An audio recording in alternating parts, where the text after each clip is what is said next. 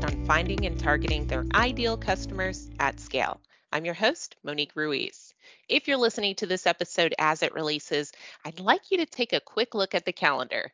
You may be shocked to see that we are already midway through May.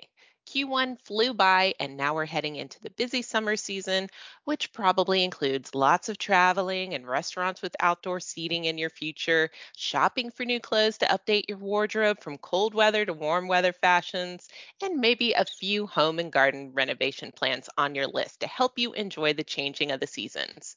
Whatever you're up to in your personal lives is likely what the customers you're trying to reach with your marketing efforts are up to as well. And while you're doing your own research into the best products, services, or destinations on the market, while simultaneously being bombarded with marketing campaigns promoting the latest and greatest thing, so are they. How do you ensure your brand's message stands out? What did you do right or wrong in Q1 that you either need to continue doing or pivot away from? Are you even viewing the correct metrics to know what impact your campaigns have on your end goals? To help me answer these questions and a lot more, I'm happy to welcome Claritas's own Quinn Jolly to the podcast. Monique, so good to talk to you. All right. So you and I have collaborated on quite a few things, but this is actually your first time on our podcast. So for our listeners who may not recognize the voice yet, can you just give us the quick rundown on your role here at Claritas? Yeah, so I am the head of our campaign execution team. So we are the people that will not only help you kind of build your audience when you're trying to execute an acquisition campaign, but we're also the group that will actually execute it. And more importantly, for a lot of the clients we work with, we're the ones who will do the post-campaign analytics and breakdown so we can help optimize that audience. Our job is to kind of span the three, stages of the Claritas client lifecycle, which is identify, deliver, and optimize. We have a hand in all three, making sure campaigns are a success for our clients. Yes, a very busy man. Speaking of which, you have been working to transform what we call our deliver business, so those executable campaigns, since you joined Claritas just a little over a year ago. What have been the biggest changes you've implemented, and where do you see the organization going in the next year? Let me start off by saying I'm trying to transform this notion that every client presents a unique scenario. Yes, every client has a unique set of goods and a unique customer base. That is absolutely undeniable. What we have to remember is that every client, while their message and their audience may be different, the way we optimize and execute a campaign is very predictable. And I think once we take that notion to heart, Monique, I think what it does is ensure that we have repeatable success. And it's interesting because right now, if we look back over the year, our unique open rate has tripled in the year and 3 months since I've been here. It's not magic. It's because we had to get to the simple concept that these marketing strategies we employ are repeatable, and that's the expertise we bring to the market. And so that's been our biggest change. Obviously, finding some of the basic processes, taking the complicated steps out of it, and unifying the whole campaign execution business under me are huge steps forward in ensuring we deliver a consistent and quality product. Now that we're midway through Q2, as a brand, what steps do you recommend that they take to perform a look back analysis on Q1's performance so that they're always using those learnings to improve in the future? Yeah, so every couple months, a client ought to review their campaign performance. One of the Mm-hmm. things I think we see more times than not is that shifts in the marketplace as the economy contracts or expands, or as interest rates go up and down, the customer base may shift, imperceptibly at first, but more visibly later on. And, doing these post-campaign analytics help them detect that. Fundamentally, you touched on something that I think is very interesting, which is as we drift towards the summer seasons, who engage in your campaigns are going to change. And so Yeah. doing analytics are going to be essential to making sure you fine tune that message. In fact, I will tell you that without exception, starting in June, ending in August, open and click rates will go down on email campaigns because the purchasers who are above 22, i.e. the parents, they have less time than they do during the school season. Now, I'm not saying that school time is a slow time for parents, but I am saying they're going to be doing a lot more family-oriented activities. Mm-hmm. What we typically see in those 3 months are open and click rates drop by 20 to 25%. Doing analytics help you prepare for how you communicate, but also help you detect slight changes in audience composition. Not to mention, and this is most important, when you launch a new product, there are always a set of assumptions on who their audience will be.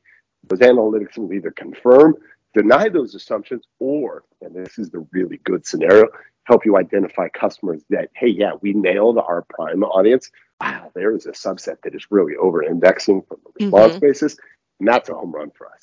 Yeah, so you are very well aware of this because you just spoke about it, but every industry has emerging trends that they want to capitalize on. And for example, increasing deposits or selling CDs for financial services, that's big right now. Fiber internet growth for those smaller telco companies, the list goes on. What exactly does a brand need to do or consider if they want their campaign to stick out in that sea of industry competitors who have that same exact goal in mind for their business? Well, look, I mean, you're asking me what makes an acquisition campaign successful on its core, right?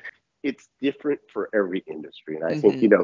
if you're an established, well-known brand, you want to, beat on the drum that works with your audience base, but also test new, messaging. Because if you, for instance, are a wireless provider that's, say, for example, rolling out a new low-cost unlimited plan, there are a whole host of potential. So you want to state your core value clearly because you're an established brand. You don't need to establish who you are, but rather what you're selling. Now, if you're a new brand, that's a different challenge altogether because you're kind of saying, look at me, consider the options of what we can do for you. And, the subject line, which is, if you're talking about email, is how we lure them in, right? And so, and I use the word lure, you've got to say something that states a value proposition. So Hmm. you very clearly and succinctly have to do this. And I think, let's get to the basics here because I always joke with our team that, hey, we're a bunch of smart people. We are the worst people to try to communicate because we're over eloquent. We're way too sophisticated. We Yep. understand the industry too well if we're talking about internet service providers. Constantly look for the most common basic methods because if it's over fancy, people will not get it quickly enough and they'll glance right past it. On the other hand, if your message doesn't clearly state your value proposition, people aren't going to give you the time to research further. So Right. the core of the message here would be keep it simple, make it easy to grasp, no matter who you are, because if you're trying to acquire customers, you have less time to do it than, for instance, if you're a company I know. Because if you're a company I know, then I will make some assumptions about your message and I will take those assumptions for granted when I decide to engage with you as a brand, right? So a new product by Apple, for instance, I'm an Apple fanatic. So if Apple puts out a product, I will engage with that brand no matter what because I Hmm. just have a curiosity.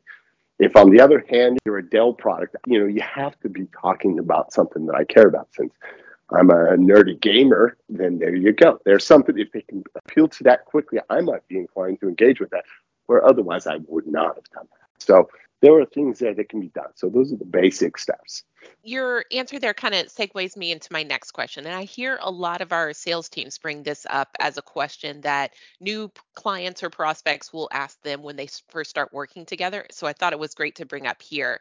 When you're creating your campaign strategy and mix, should you always divide your audiences into a group of those net new prospecting or acquisition versus your CRM based, your upsell and cross sell existing customers? Or is it okay to mix the two audiences with your messaging?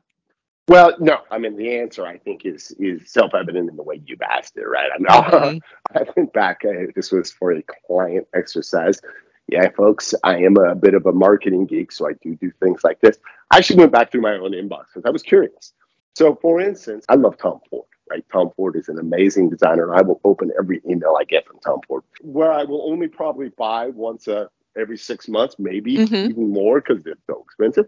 Yeah. On the other hand, there are brands in there that I will never open. So, because I don't know who they are, they're trying to acquire me as a customer. So, what I'm trying to say is, I think, yes, you have to treat them differently, right? Because for people who have purchased from you, they are the people who are raising their hand and saying, yeah, I mean, I am interested in you. And I will Hmm. say this differently. When we worked with some big retailers in previous lifetimes, their open rates were 30 and 40%, no matter what the content was. And I think, man, that is where their customer base knows that product or that brand so well. No matter what they send, they will engage because there's an inherent value to them in that brand. Again, acquisition is a different market because you're an unknown quantity to that consumer. You have to articulate the value proposition very clearly in the subject line. You can't rely on assumptions that you get with the retention brand, and you can't rely on a pre-populated set of understandings. Mm-hmm. So yes, there's no doubt they have to be treated differently, and yes, the messaging has to be much clearer. And I know this number can sometimes vary, but in your experience, is there a number range for how many times you need to engage an audience before they actually convert? I love that question because what we find is on average between 3 and 6 touches are required for a consumer to take a meaningful action. Mm, And what I mean is, let me use my favorite brand of cars, Audi. If I'm going to buy an Audi, it's not going to be based on one email. Nobody's going to purchase a car from the first email they get. right. However, I may schedule a test drive. So before that first meaningful action occurs, you're going to need 3 to 6 touches. And I find that to be the rule of thumb. When we sell a multi-channel campaign to a client, we find that rule still applies, but time to get there is quicker, right? Because, for instance, they're browsing a news site and your ad appears on the top. And they go, interesting. They don't click on it, but they note the message. They see it again in email, and they're like, oh, man. And then they'll quickly, open the message and browse it. And at the third touch, now they've been thinking. And, as I often say, look, I'm a consumer, but I don't think I'm so different than other people that when I window shop something or I see something that a person's using, it takes me a second to go, oh, I want that. It's not just immediate. That experience translates very nicely to acquisition. It takes a couple of experiences or exposures for that consumer to translate interesting to purchase. That's what we talk to clients about. Hey, if it's taking you 6 months to get to 6 exposures, it may be too long. So let's Right. make them quick, but not so quick they get inundated and say, you know what, this is too much. I'm walking away.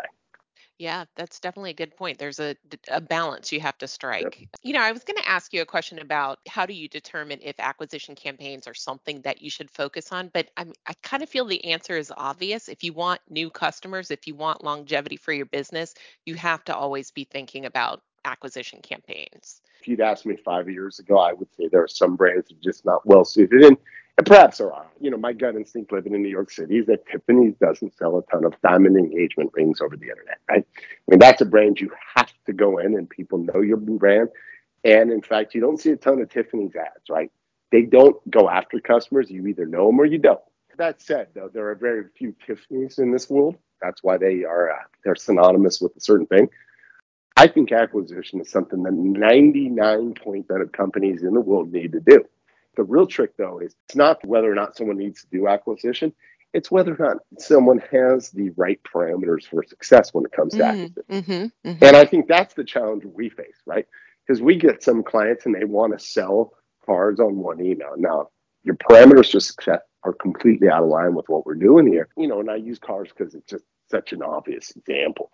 Then other times you get people who come in and they're willing to wait. And it's part of what we call quote unquote branding is really appropriately titled as building credential with the consumer so that when they come in contact with us, they're ready to consume. The answer is for almost everybody we come in contact with, whether you're insurance, whether you're whether you're a financial company or whether you're a sandwich shop.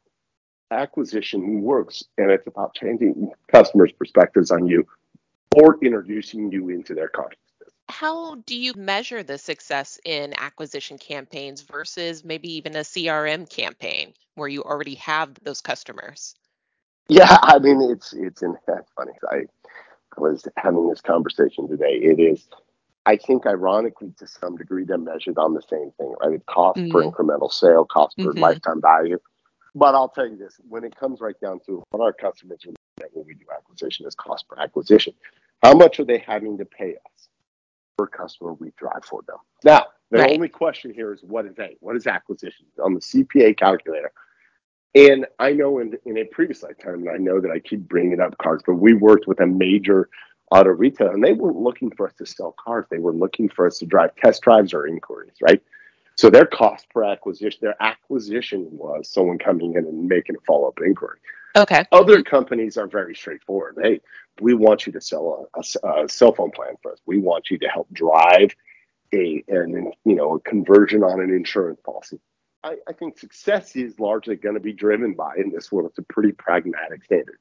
In a retention world, I think that it's even a little more complicated because, for instance, if you're a big store retailer, let's say you're somewhere up on Madison Avenue, how much do you drive consumers to come back into your shop, right? It's a really different measure. And I think the assumption here, and I believe it or not, only a few customers when I was on the retention side had really good metrics for measuring the success of their retention program.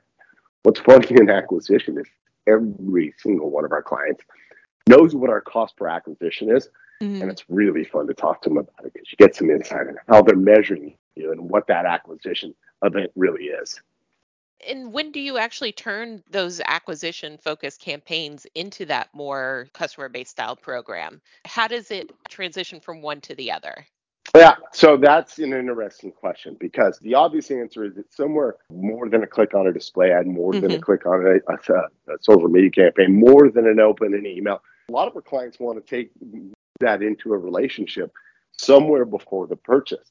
Okay. And it's interesting. I'm not totally opposed to that, but I think, one of the things is that in the consumer journey, when we're talking about a customer journey map and we're talking about how we speak to them, if we turn it over to a customer journey and they're not quite committed to purchasing, it may be too soon. And part of what we do, and we talk about this, is to retarget openers in a short period after they've engaged with the brand for the first time. Because if you go to Amazon, everybody listening to this goes to Amazon. Everybody, I have friends and I live above a Whole Foods in New York City. Everybody swears they hate Amazon and then they spend half of their paycheck on Amazon. And it's funny to me because we do. Amazon does something that's extraordinarily good, which is hey, you were browsing this product, let us put it back in front of you. Mm-hmm. That is extremely smart. And so we programmatically do that for customers, right? When a consumer engages, we retarget them within a couple of days. So the question you're really asking is, when do you start treating someone like a customer? And while I will agree that it is right, it doesn't have to be at a conversion. It does have to be far along in the developmental process as the consumer starts to think of you as, hey, there's value there and I want to keep opening this because I'm interested by the brand. Mm-hmm. Not a clear, concrete answer, but I will say we do talk about this with clients, and we have one client now that we hand them a list of consumers once that consumer has hit the 3 or 4 engagement mark. And that's been pretty successful. So this next question I have for you, it's a little bit of a two-parter. Is it important to take a multi-channel approach to campaign execution? And how does email fit into the mix, considering it's been a long-time staple for marketers? Yeah, so that was absolutely a two-parter. So let me tackle the first one very quickly. So look, there are two things that come into play with the multi-channel campaign. One is amplification. When you touch a consumer through multi-channel, you're amplifying the message, i.e. when that consumer goes, oh, I'm kind of interested in this product, touching them somewhere else and repeating the experience amplifies the experience that consumer had. Look, if they're going to buy it, this gets them there quicker, and it doesn't let them forget who you are. But secondly, and this is, it's something that marketers far too commonly neglect, is what I call channel bias. So channel bias is a concept that popped into my mind, which is, hey, if you're a 28-year-old woman living in London, you may use Instagram as your primary tool, right? It's the way you engage with the internet. Whereas email is only open when you're expecting something or when you just ask someone to forward you something, meaning you don't go in there religiously. Whereas you're a 65-year-old person living in the Midwest, you may use Facebook as your primary social media, but that's just to chat with your friends. And email is your religion, right? When it comes to digital. So the multi-channel just isn't for amplification. It's also to make sure that we speak to the consumer in the language they're used to being spoken to. If that person isn't going to purchase an email, committing yourself to email to target the under 35s is guaranteeing you're going to lose a lot of your ability to convert under 35-year-old consumers, who, by the way, are a valuable subset. So, yeah, there are two reasons for doing that multi-channel. And any person engaging in acquisition that isn't doing a multi-channel campaign is, by definition, prejudicing who's going to be converted. It's over 35 to 60. Above 60, consumers stop trusting email to make acquisition. Under 35, we found that social media, especially Instagram and in display, have an incredibly high value. Now, TikTok is also a growing medium. Of course, the challenge with TikTok is AI. I'm not sure what its status is going to be in 10 months once the US gets done with it. But it's also one of those that you can't just stick up a static ad. People go there to expect live action data, and so we Right. have to respond to that. Yeah, I was going to ask about the best combination of channels to consider, but you just answered it. It really depends on your audience, and you have to understand how your audience interacts with their devices, interacts with digital, interacts with offline to know what that best combination of channels really is. Yeah, and you kind of highlight on something, Monique, that's important in every digital marketing program that is put into place. There is no one size fits all. So Right. that has to be exercised from the brain of marketers. Hey, I've got the perfect combination. Let's not fit your audience to the channel. Let's fit the channel to match your audience and make sure Hmm. that we're speaking to the people how and when they want to be spoken to. Email is a good foundation, but I mean, I just, I can't fathom a scenario in which they don't consider social media as another channel.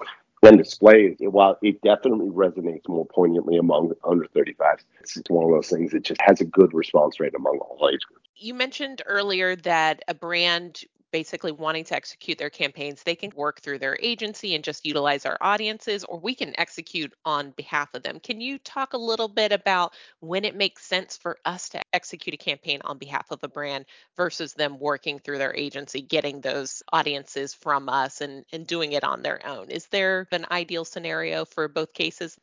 Yeah, well, obviously, as the head of the acquisition campaign execution group, every campaign should be run through us. But no, Yes, we would love that. nah, we would. But look, I realize that's not a reality. And in fact, we've talked to many companies lately that have, for instance, distinct display groups, right? That Yes. they handle programmatic display. And listen, we can easily, in those groups, whether they're a large company that have a robust marketing team, we can make our audiences available to those groups using features like LiveRamp, a great solution in the marketplace. For those companies that have either their marketing teams overstretched, which, believe it or not, that seems to be a reality with no matter they're a Fortune 500 company or a brand new company, Right. we can augment existing service by executing for on their behalf. And one of the interesting things we do, and it's really valuable, is when we execute a display program, it's executed against a discrete audience. We're not targeting under 50-year-olds who live in Indiana, for instance. What we're doing is we're building an audience of known consumers with email addresses that we can upload into social and display, and we can execute it against that discrete audience, which is interesting because even if you've got a very healthy, robust, for instance, programmatic display program, you most times don't necessarily know who you're targeting specifically, and we can augment those existing programs. And again, in the case where your marketing team is either so overwhelmed or so small, we can do the soup to nuts, display, social, and email for you. Hmm. And we do that in most of the cases we work with. We are actually handling the full cadre of Okay. solutions. That's good to know. Marketing budgets, they are feeling the squeeze. So, what is the best way to approach pricing considerations for multi channel campaigns so that you, as a service provider, i.e., Claritas, are earning a profit and staying competitive, but your client is feeling though they're getting the right value for the service, knowing that their budget might be a little less than it has been previously? Yeah. So two things. We're getting some real insight to this in the financial world as we execute credit score driven Hmm. Yep. campaigns. As the economy seems to be heading towards a slowdown, look, digital marketing tends to be a great savings pathway over direct mail. And let's be honest, we are in the digital age, but everybody still executes direct mail campaigns. So one of the things to consider is what are you spending, and more importantly, if you were to execute, for instance, as we just talked about, an email campaign, does that mean I have to hire additional people to do that, or can Mm. I outsource that to Claritas? And I think part of this is considering from the marketer's perspective, A, what are my current capabilities? And B, what are the channels I'm executing on today? And can I move to a lower cost solution? We get a lot of clients who are moving budget. And this has started to happen in the last 6 months with the growing trend. We get a lot more clients who are doing direct mail. We're moving some of that budget to us. And the whole goal here is help us pre-qualify a consumer with getting an engagement, getting some kind of level of meaningful consumer reaction, and then migrating them to a direct mail piece because now we know they know who we are. So those are the considerations clients kind of go through. And Right. look, I will say I love being in the digital marketing space because when things are good, it's good for us in the digital marketing space, and when things are bad, they have a tendency to be even better. So, Well, Quinn, I want to thank you again for sharing your wealth of knowledge with our podcast audience. I know we're going to collaborate on more things, but appreciate you jumping on the podcast with me today. it was certainly my pleasure, and I enjoyed talking to you. So I want to thank those of you that are listening at home or on the go for supporting us. If you want a few more resources related to this episode topic, make sure you check out the description box and we'll include a couple of links for you. Also, if you've not already, please take a moment to follow the Marketing Insider so you never miss an episode. Rate us 5 stars on your podcast app of choice, our favorite being Spotify, and share us with a friend or colleague so we can keep the conversation going. And with that, we'll see you next time with a brand new episode. Bye now.